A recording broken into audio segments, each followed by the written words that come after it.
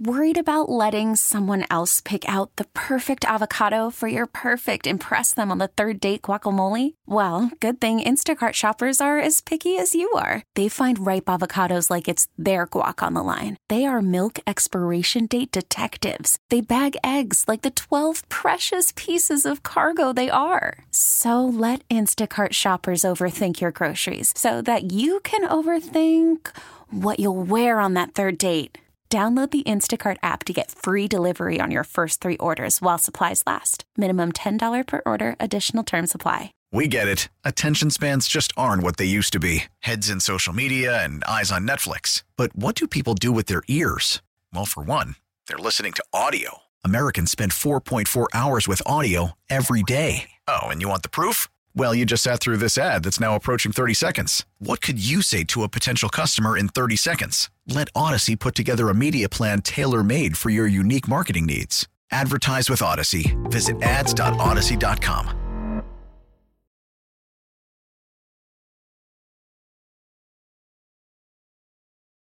The Extra Point Show with Sal Capaccio on WGR Sports Radio 550.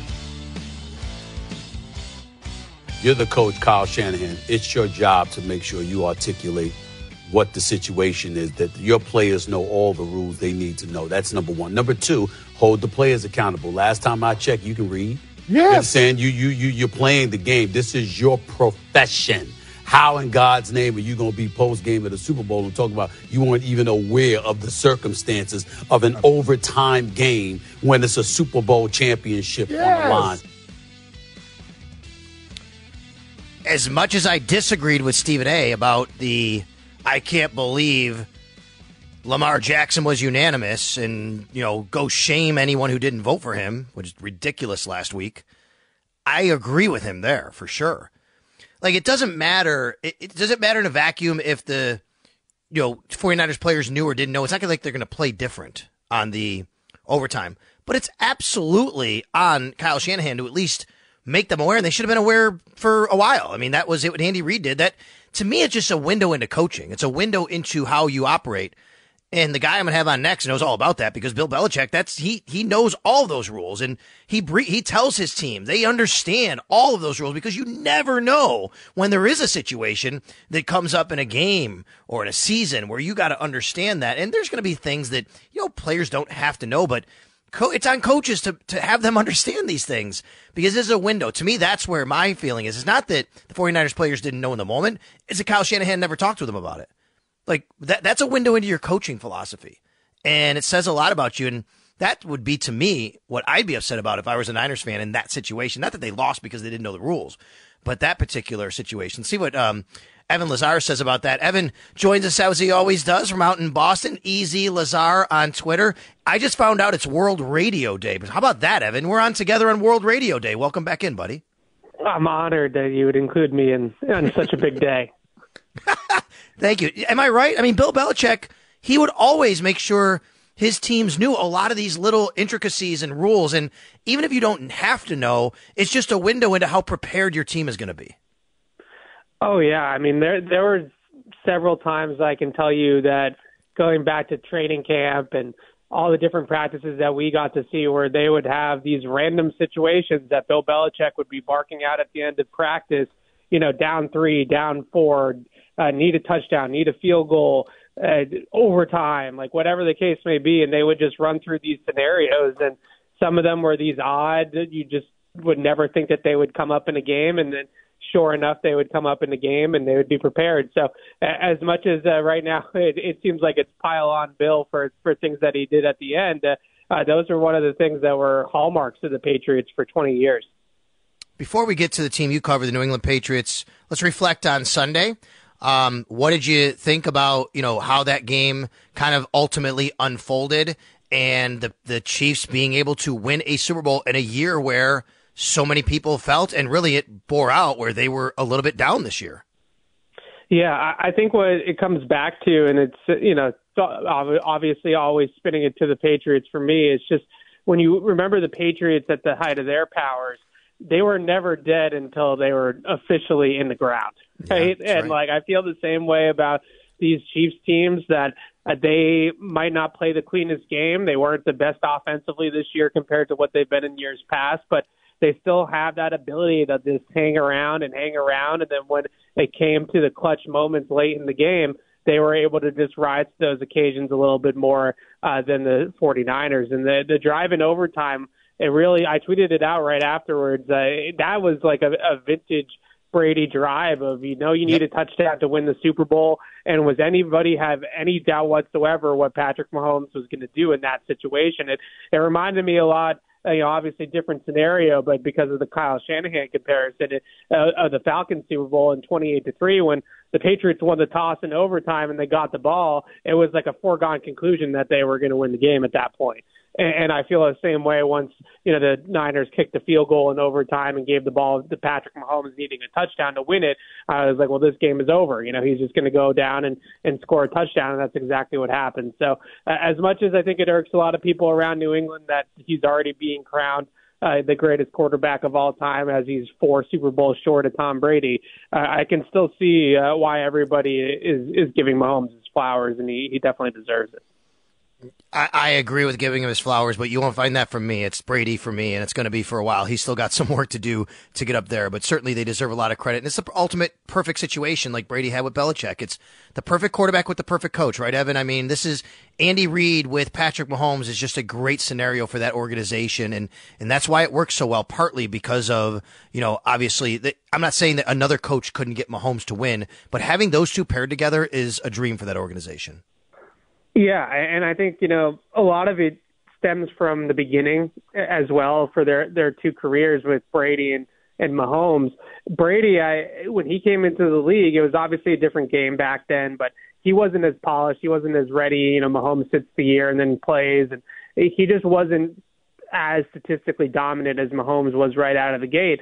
But he had somebody like Belichick who was bringing him along and supporting him on the other side of the ball with a great defense. And then as Brady, maybe around 2003, I would say, started to take off and become the Tom Brady that he was for the better half of his career, I just look at Mahomes as similar, where when he comes in and he starts that second year, they have Tyreek Hill, they have Travis Kelce, they have this offense that was already top 10 in the league in a lot of categories with Alex Smith the year before.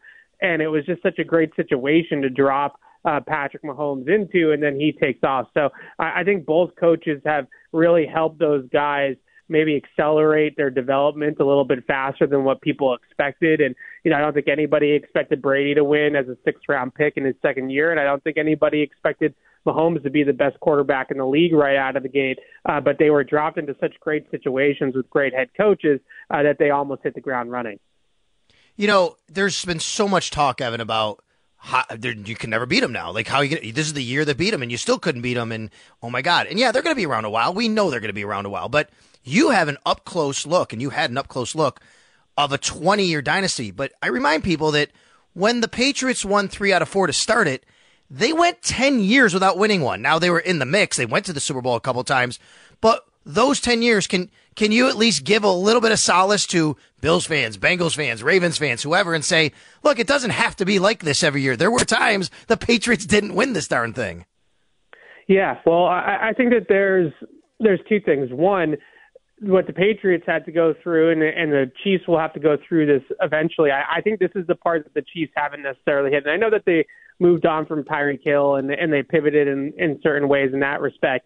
But keeping the roster championship caliber around the quarterback year in and year out is extremely difficult to do. And the Patriots, over a 20-year period, they went through various different iterations of how they were built to win football games. First it was defense, then it was 2007, and between like 2007 and 2014, it's these high-flying offenses and record-breaking offenses, and then towards the latter part of Brady's career, it starts to be a little bit more balanced again.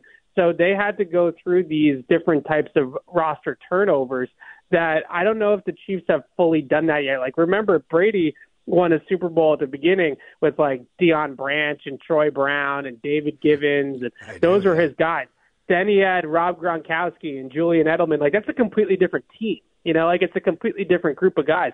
So Travis Kelce's 34 years old. What's the next iteration. Like Patrick Mahomes is going to play a lot of football in his career without Travis Kelce, because Travis Kelce is going to be a part of like the 2001 through 2004 Patriots. Like that's going to be Kelce. And then 10 years from now, Mahomes might still be playing, and it's going to be with a completely different cast of characters. So that, if you're trying to find solace in this Chiefs run ending, I think that it's a lot easier said than done to do what the Patriots did, which was have a consistent championship caliber roster basically for 20 years and have it completely change and turn over and over again with different faces around Tom Brady and Bill Belichick and be able to sustain it. So I think that that's when they ran into, the 10-year drought that you mentioned. Some of it was bad luck or coming up a little bit short, like in 2007 and 2011 in the Super Bowl against the Giants.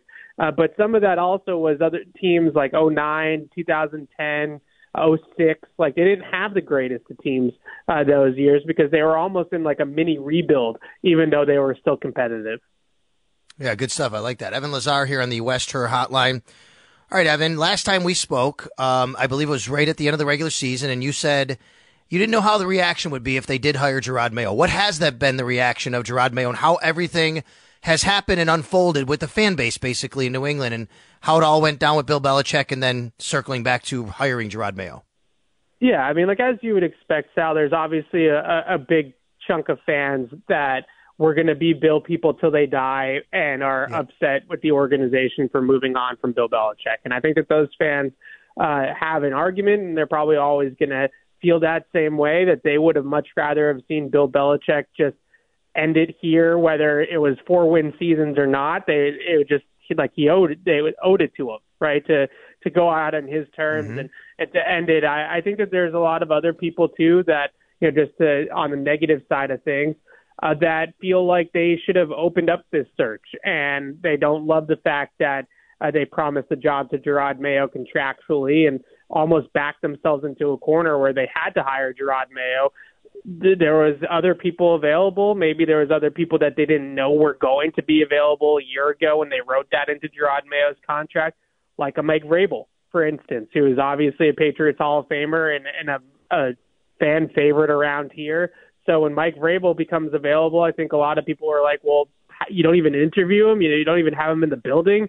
And, the Patriots stuck to their guns and stuck to their plan and are rolling with Gerard Mayo. But I think at the same time, it's all about what they put around Gerard Mayo. And this coaching staff starting to come together a little bit.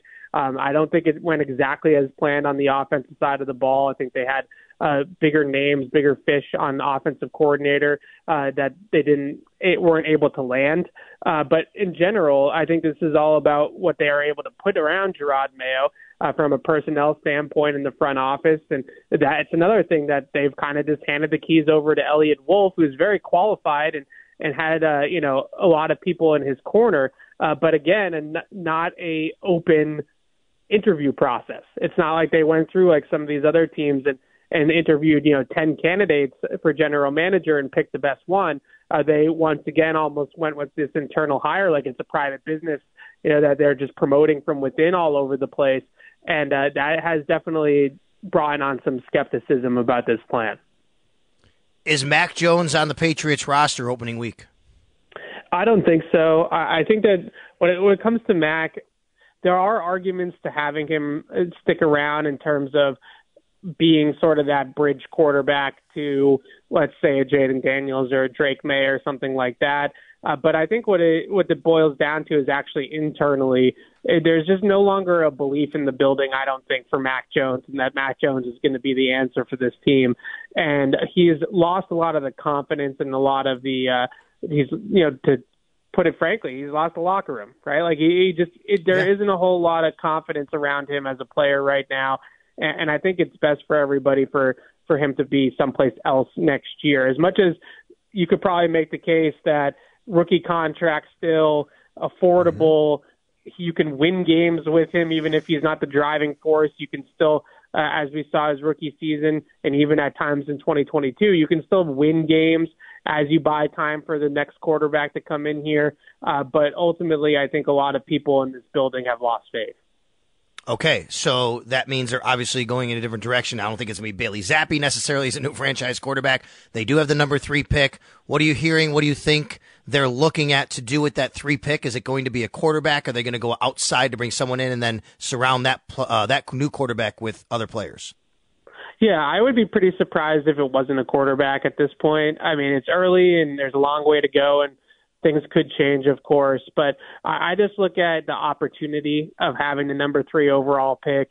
And the Patriots haven't drafted this high since Drew Bledsoe, and they drafted him number 1 overall in the early 90s. So it's been a minute, and I just think that you look at the need and the fact that you are at the top of the draft. And you could maybe go the Baker Mayfield route and try to search for somebody like that could have a nice season and get you to the playoffs in a divisional round maybe. But how far are you really going to go with that quarterback, and is that really a long-term plan?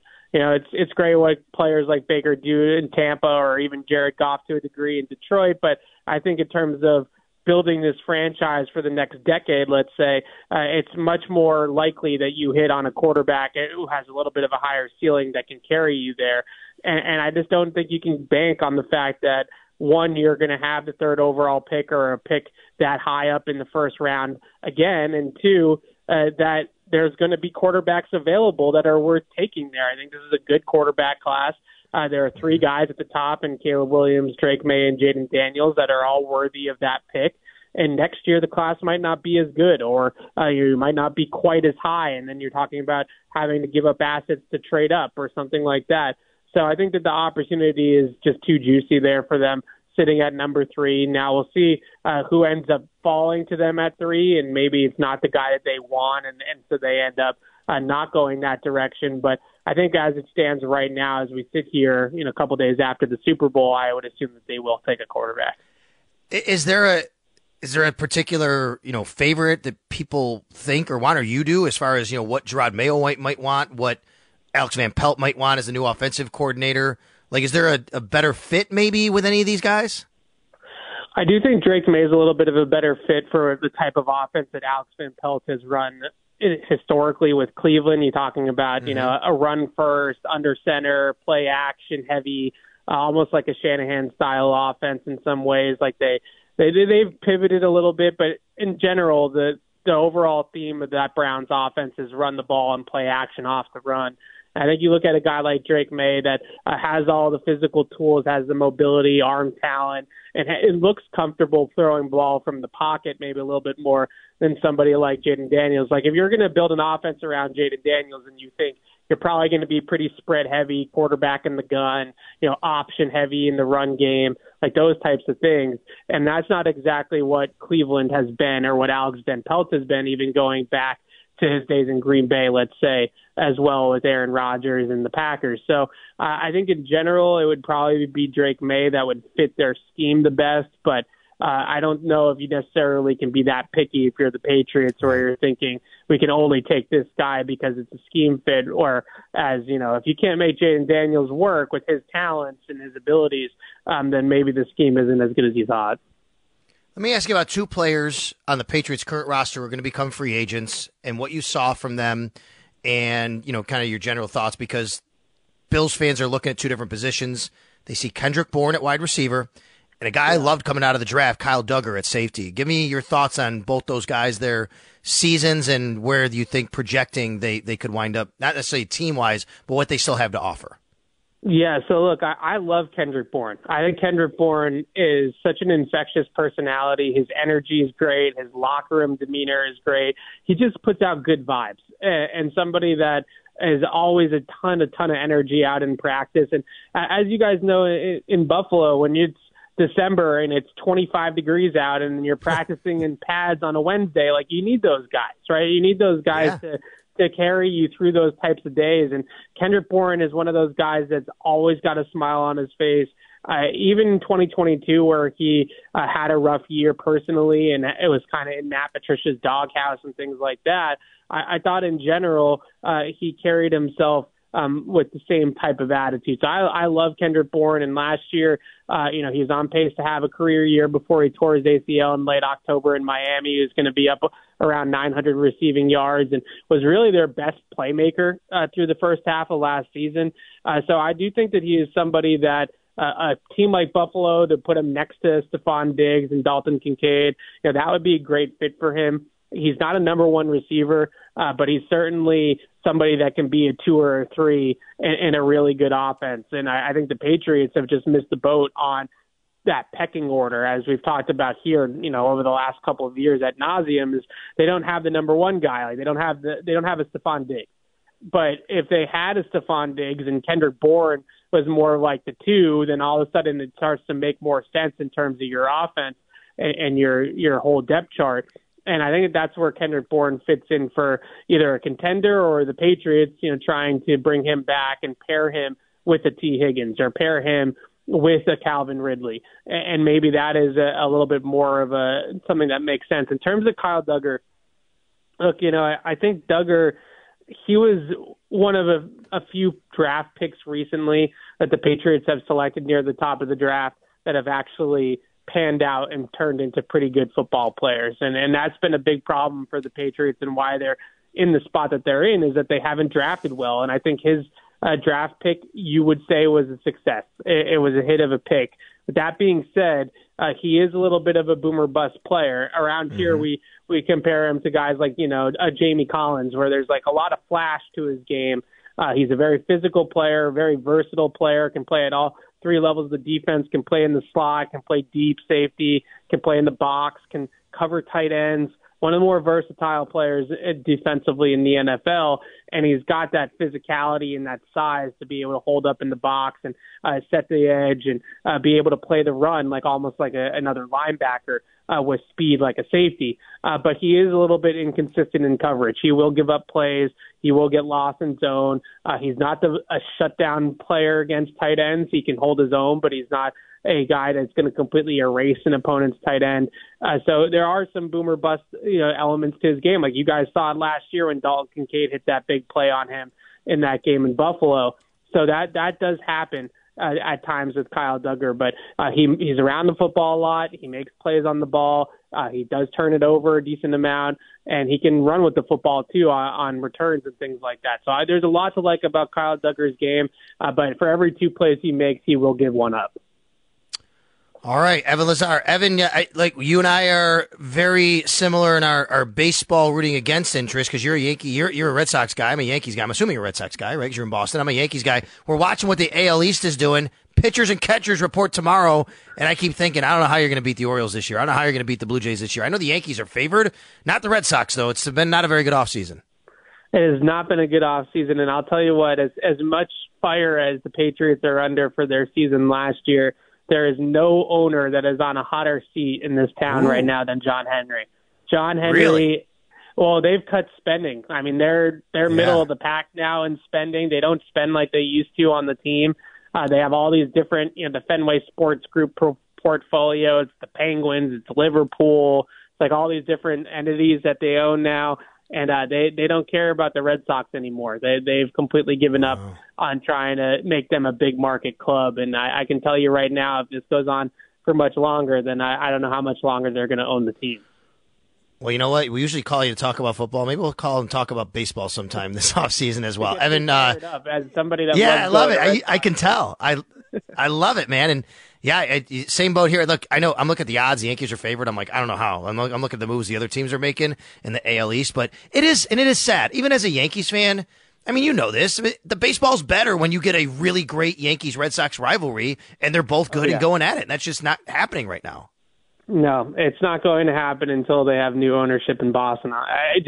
They don't want to spend on the team anymore. They don't go after players anymore. Like they won their World Series, they ended the curse, and now they have their eyes on different things. Maybe Theo Epstein's back involved now. He's not involved in the day-to-day, but he's involved in the ownership group. So there is some hope that maybe he can get through to John Henry and Tom Warner and get them to start to care about the Red Sox again, but I'm not holding my breath. Evan, thank you very much. Enjoy the rest of your week. We'll catch up down the road. Good stuff today. Really appreciate it, man. Anytime, guys. All right, you got it. That is Evan Lazar. And by the way, again, Easy Lazar on Twitter. He's very good. Let me just go back to his Twitter account, tell you where you can find his work, because he does a really good job. And in case you don't know, not only does Evan cover the Patriots at Patriots.com, does really good stuff on the All-22 stuff that he has. It's Patriots Catch 22 at Patriots.com, and Easy Lazar on Twitter or X. Yeah, pitchers and catchers reporting mostly this week, tomorrow. Really interesting, what he just said about the Red Sox. I had no idea. And I didn't realize Theo Epstein was back with, what is his role? Let's see, Theo Epstein. He's involved with the Red Sox in some way. I did not realize that. Yeah, he built the Red Sox in their World Series, then he built the Cubs in their World Series, so good for them. In the meantime, bold takes for the Bills. Bills offseason bold takes. I give you mine. I'll reset. We'll take calls. 803-0550. Still got a couple segments left to get your calls in. Got open phone lines right now on the Buffalo Bills offseason. Your bold takes. What do you think something is they're going to do that, might be a bit of a bold take to call your shot out there? Do it today on the Extra Point Show. Worried about letting someone else pick out the perfect avocado for your perfect impress them on the third date guacamole? Well, good thing Instacart shoppers are as picky as you are. They find ripe avocados like it's their guac on the line. They are milk expiration date detectives. They bag eggs like the 12 precious pieces of cargo they are. So let Instacart shoppers overthink your groceries so that you can overthink what you'll wear on that third date. Download the Instacart app to get free delivery on your first 3 orders while supplies last. Minimum $10 per order. Additional terms apply. Now, with the MLB app, you can get baseball your way. Pick your favorite team, your favorite players, and get customized highlights, stories, and breaking news right on your home feed. Follow the action with Game 10, where 3D replays add another dimension. Plus, notifications can keep you connected to every pitch, every hit, every game. The MLB app. Baseball your way. Download it now for free from the App Store or Google Play. Blackout and other restrictions apply. Major League Baseball trademarks used with permission.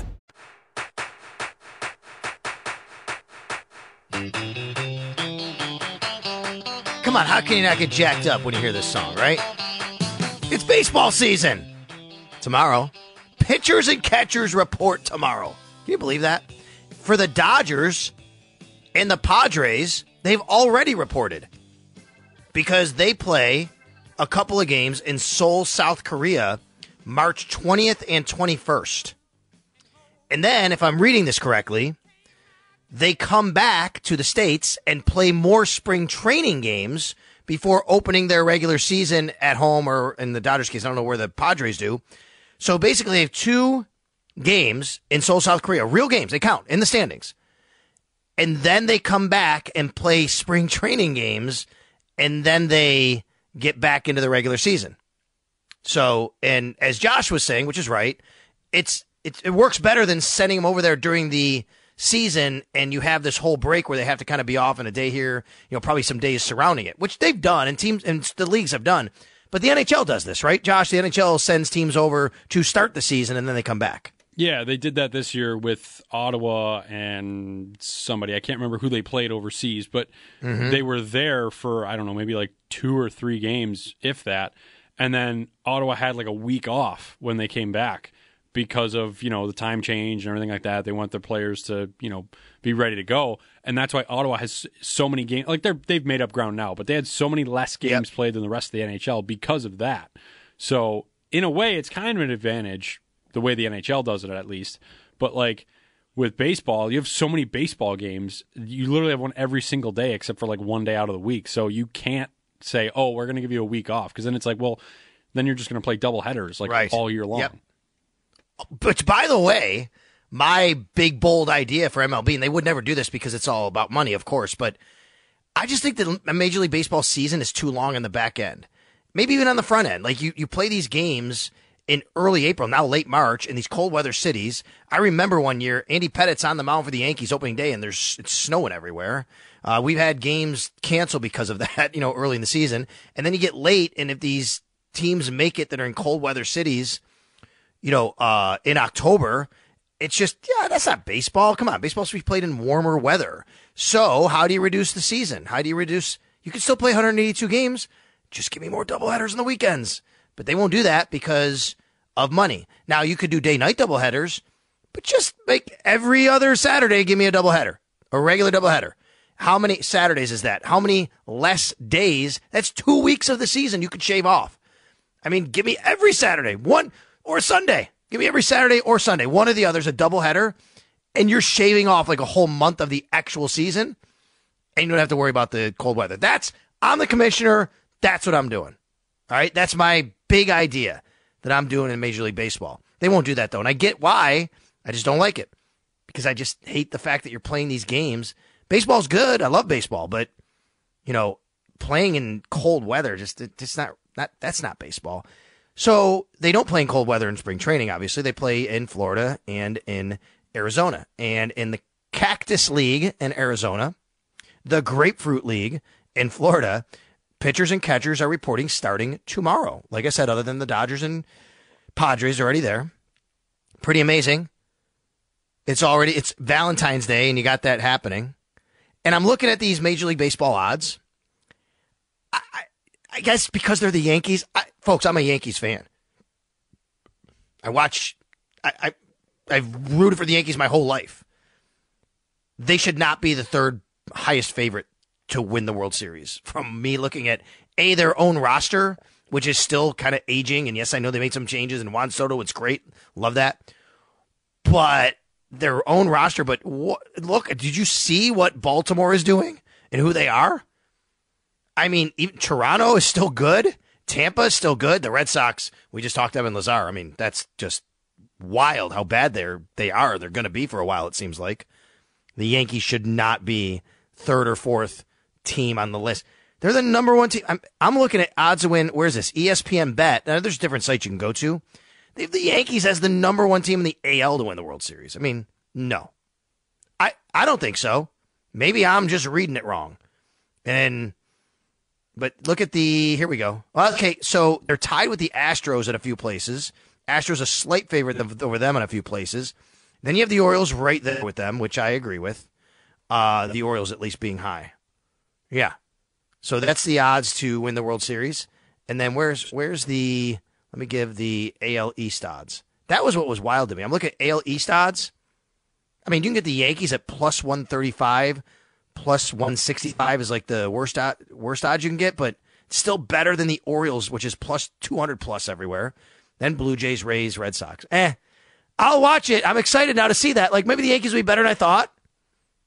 Yeah, probably not. Did you see the Blue Jays are changes? Getting? Yeah, the Blue Jays are getting City Connect jerseys.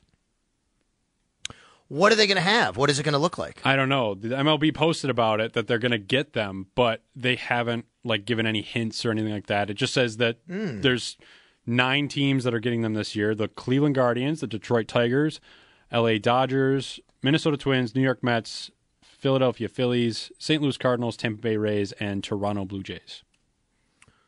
It's quite a lot. Yeah, but I don't think the Yankees will ever get them. I don't think they wear those, do they? I was thinking about that, but I don't think they will because of the whole, the Yankee way kind of sort of thing. Of yes, right. The pinstripes are so traditional. Yeah, and then no beards and all that stuff, too. It doesn't feel like a Yankee thing. And I think that's kind of okay, but at the same time, I wonder what it would look like. But at the same time, what are you going to do with it? Because the Yankees have always had the same uniforms. They're really the only way they've ever deviated is the gray.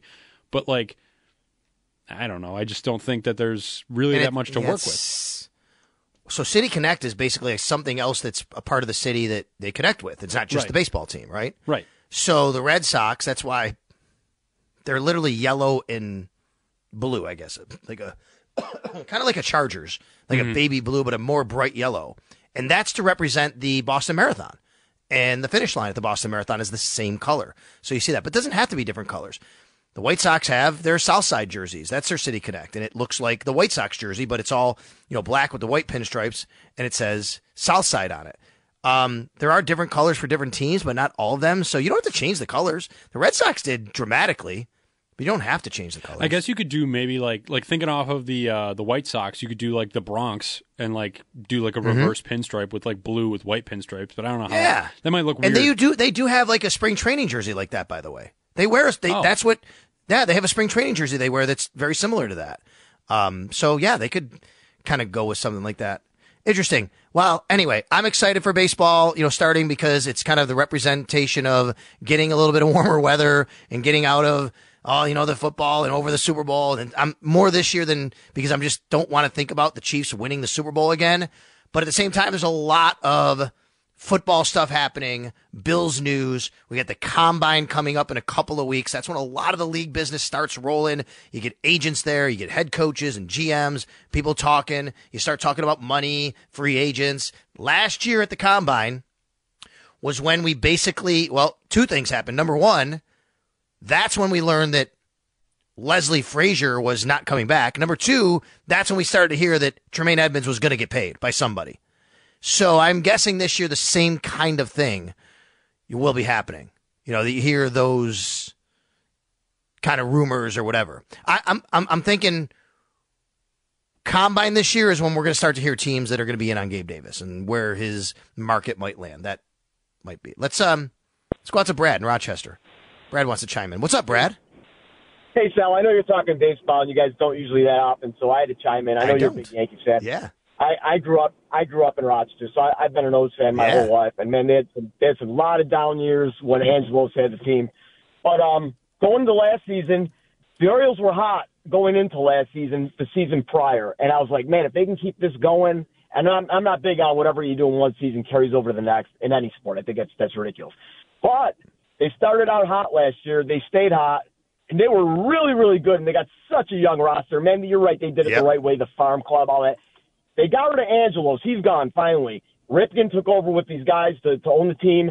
I'm thinking now maybe Baltimore will actually hang on to players and start paying them because they weren't paying them. But the fact that they had the Yankees, the odds, higher than the Orioles going into the season, especially after the O's decide that pitcher Burns from Milwaukee, and I think the Orioles are the division's the division's cannibalism. They're so good. All those teams are so good in that division.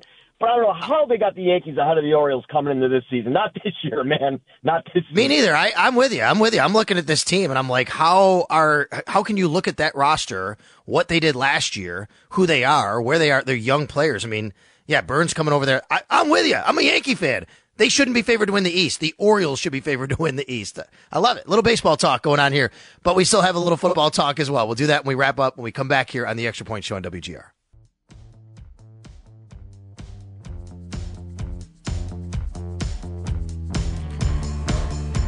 All right, so the theme of today, question of the day, took some calls earlier. Bill's bold takes for the offseason. I gave mine yesterday on a podcast with John Scott of Spectrum News, also with Matt Perino of Syracuse.com and Joe Biscali of The Athletic. We were all on it. You can check it out. And I'm not going to spoil theirs. They had theirs. I will spoil mine because I'll tell you about it. I did say my bold take is the Bills will actually move up higher than they normally do, like a couple spots last couple years, to grab a wide receiver. Now, free agency is going to change a lot of this probably, right? If they go out and get a couple free agents and couple free agent wide receivers nobody expected, I know they don't have the money, but, you get all that. Then that would change my opinion on them actually being able to do this or wanting to do it. I remember 2019 thinking, okay, receiver. Then they sign John Brown and Cole Beasley, and you're like, okay, they're not doing receiver now, and they didn't. But I do think that this might be the year. They will have 10 picks. Brandon Beane can move around the board, and he loves to trade up if he can. They'll have 10 picks. Not all 10 guys are making the roster. As much as they have to reset the roster a little bit here and there, you're still getting 10 guys. If you draft 10 guys, like 3 or 4 at least are probably going to have to be waived, and you might lose them. So why use those picks? If you can use them to move up a little bit, you can use them as capital. I think they might do that. And I think the last few years, there's been players they like on the board who've kind of fallen a little bit, but not quite far enough, and they didn't jump when they had the chance. So if he looks at that and says, you know what, I'm not going to let that happen anymore. I need to do this. And they have to replenish the wide receiver room. Now, you could stay where you are and still get a fine wide receiver. You can get a couple of them in the draft. That's fine, too. You can move down. I always love moving down. Strategically, I think moving down is always the best case for any team. But my bold pick, my bold prediction right now, as I sit here, very subject to change, by the way, is that Brandon Beane and the Bills move up a little bit in round 1 to target a wide receiver. So I'll roll with that. I posted a video at Sal Sports on this very quickly and asked for your replies. So go check that out at Sal Sports on Twitter /X. In the meantime, Sabres Live up next. Sabres tonight, 7 o'clock, 6 o'clock pregame here on WGR. One Bills Live after that. Have a great rest of your Tuesday. I'll be off the rest of the week. Enjoy the Extra Point Show without me, and I'll be back on Monday.